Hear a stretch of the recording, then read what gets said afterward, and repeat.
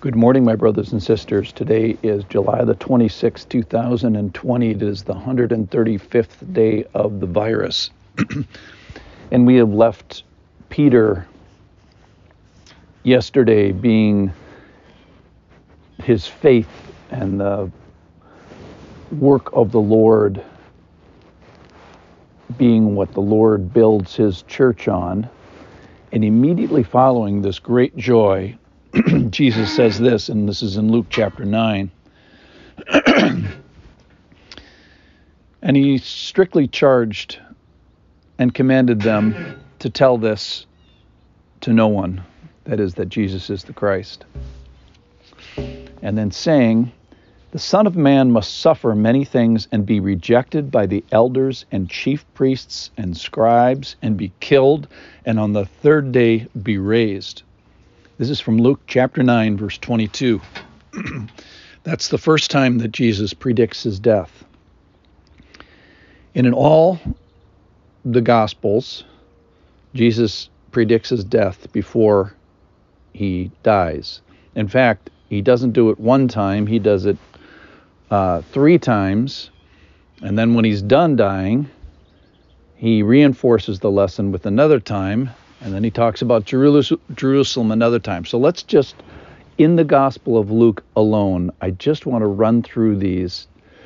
So the first one is in Luke chapter 9, verse 22. We just did that. The second one is in Luke chapter 9, verse 43. But while they were marveling at everything Jesus was doing, Jesus said to his disciples, "Let these words sink into your ears. The Son of Man is about to be delivered into the hands of men." But they did not understand the saying, it was concealed from them, that they might not perceive it. And they were afraid to ask him about this. So that's the second time. Then the second and a half time, Jesus says in Luke chapter 13, verse 33, "Nevertheless, I must go on my way today and tomorrow and the day following, for it cannot be that a prophet should perish away from Jerusalem." Verse 34 of Luke chapter 13. "O Jerusalem, Jerusalem, the city that kills the prophet and stones those who are sent to it. How often would I have gathered your children together as a hen gathers her brood under her wings, and you would not." And then Luke chapter 18, verse 31. "And taking the 12, he said to them, 'See, we are going up to Jerusalem, and everything that is written about the Son of Man by the prophets will be accomplished. For he will be delivered over to the Gentiles, and will be mocked and shamefully treated and spit upon, and after flogging him, they will kill him, and on the third day he will rise again.' But they understood none of these things. This saying was hidden from them, and they did not grasp what was said." And then finally, after the women come to the tomb, Jesus reminds them, "He is not here, but is risen. But remember how he told you while he was still in Galilee, that the Son of Man must be delivered into the hands of sinful men and be crucified, and on the third day rise." So that's in Luke chapter 24, verse 7.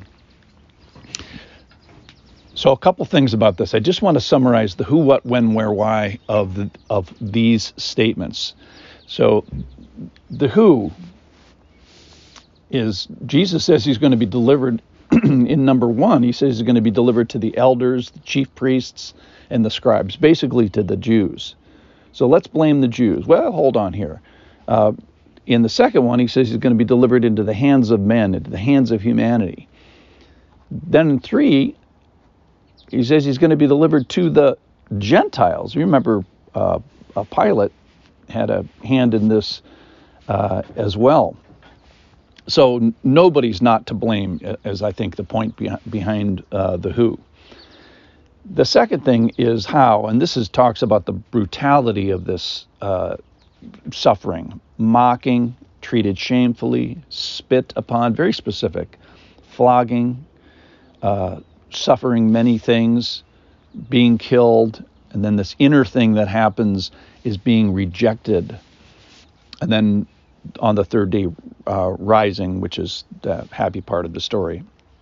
The when, in number one, it's not very specific. It's just in this lifetime. Number two, the reference is about to be, it's coming. In number three, it's now. On this trip to Jerusalem, it's going to happen.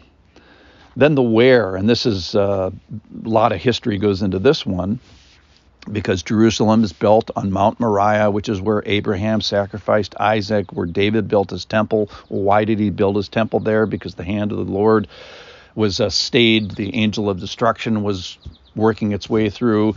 And the reason David wanted the temple there is because that's physically where it happened. So there's this history and prophecy and geography and this importance of place in Jerusalem. And then why? So the first, number one, talks about the third day being raised. Number three talks about everything written would be accomplished. So there's no surprise here. So I wanted just to run through these to emphasize a couple of things. Obviously, the brutality of the event that was going to happen and the suffering, a lot of suffering is necessary for a lot of sin. The specificity of this is not a surprise. Jesus literally sets his face towards Jerusalem. It's geographically anchored. It's has a one toe in history and one toe into the future and a big answer. It's obviously miraculous. The resurrection from the dead is a big deal, no matter how you slice it. It's universal. It includes these 12, but it also includes the Jews and the Gentiles in guilt, if nothing else. It's also hidden in a sense. It's hidden in plain sight. Jesus has to tell them 3 times, and they still don't get it. And even after the resurrection, Jesus has to remind them another time. And on the road to Emmaus, before the light bulb goes on, it takes a very long time for the light bulb to go on. It's, however, very prophesied and repetitive. So it's certainly no surprise if you're... The way I like to say it is that it's hidden in plain sight and their eyes didn't see very well. But it's a central, important event that Jesus lets people know. So I just wanted to run through that just in the Gospel of Luke. You can do Matthew and Mark as well. So it's an important thing. It's going to keep coming up. So my conclusion is it's hidden in plain sight. It's universal. And man, oh man, is it important. That's it for today.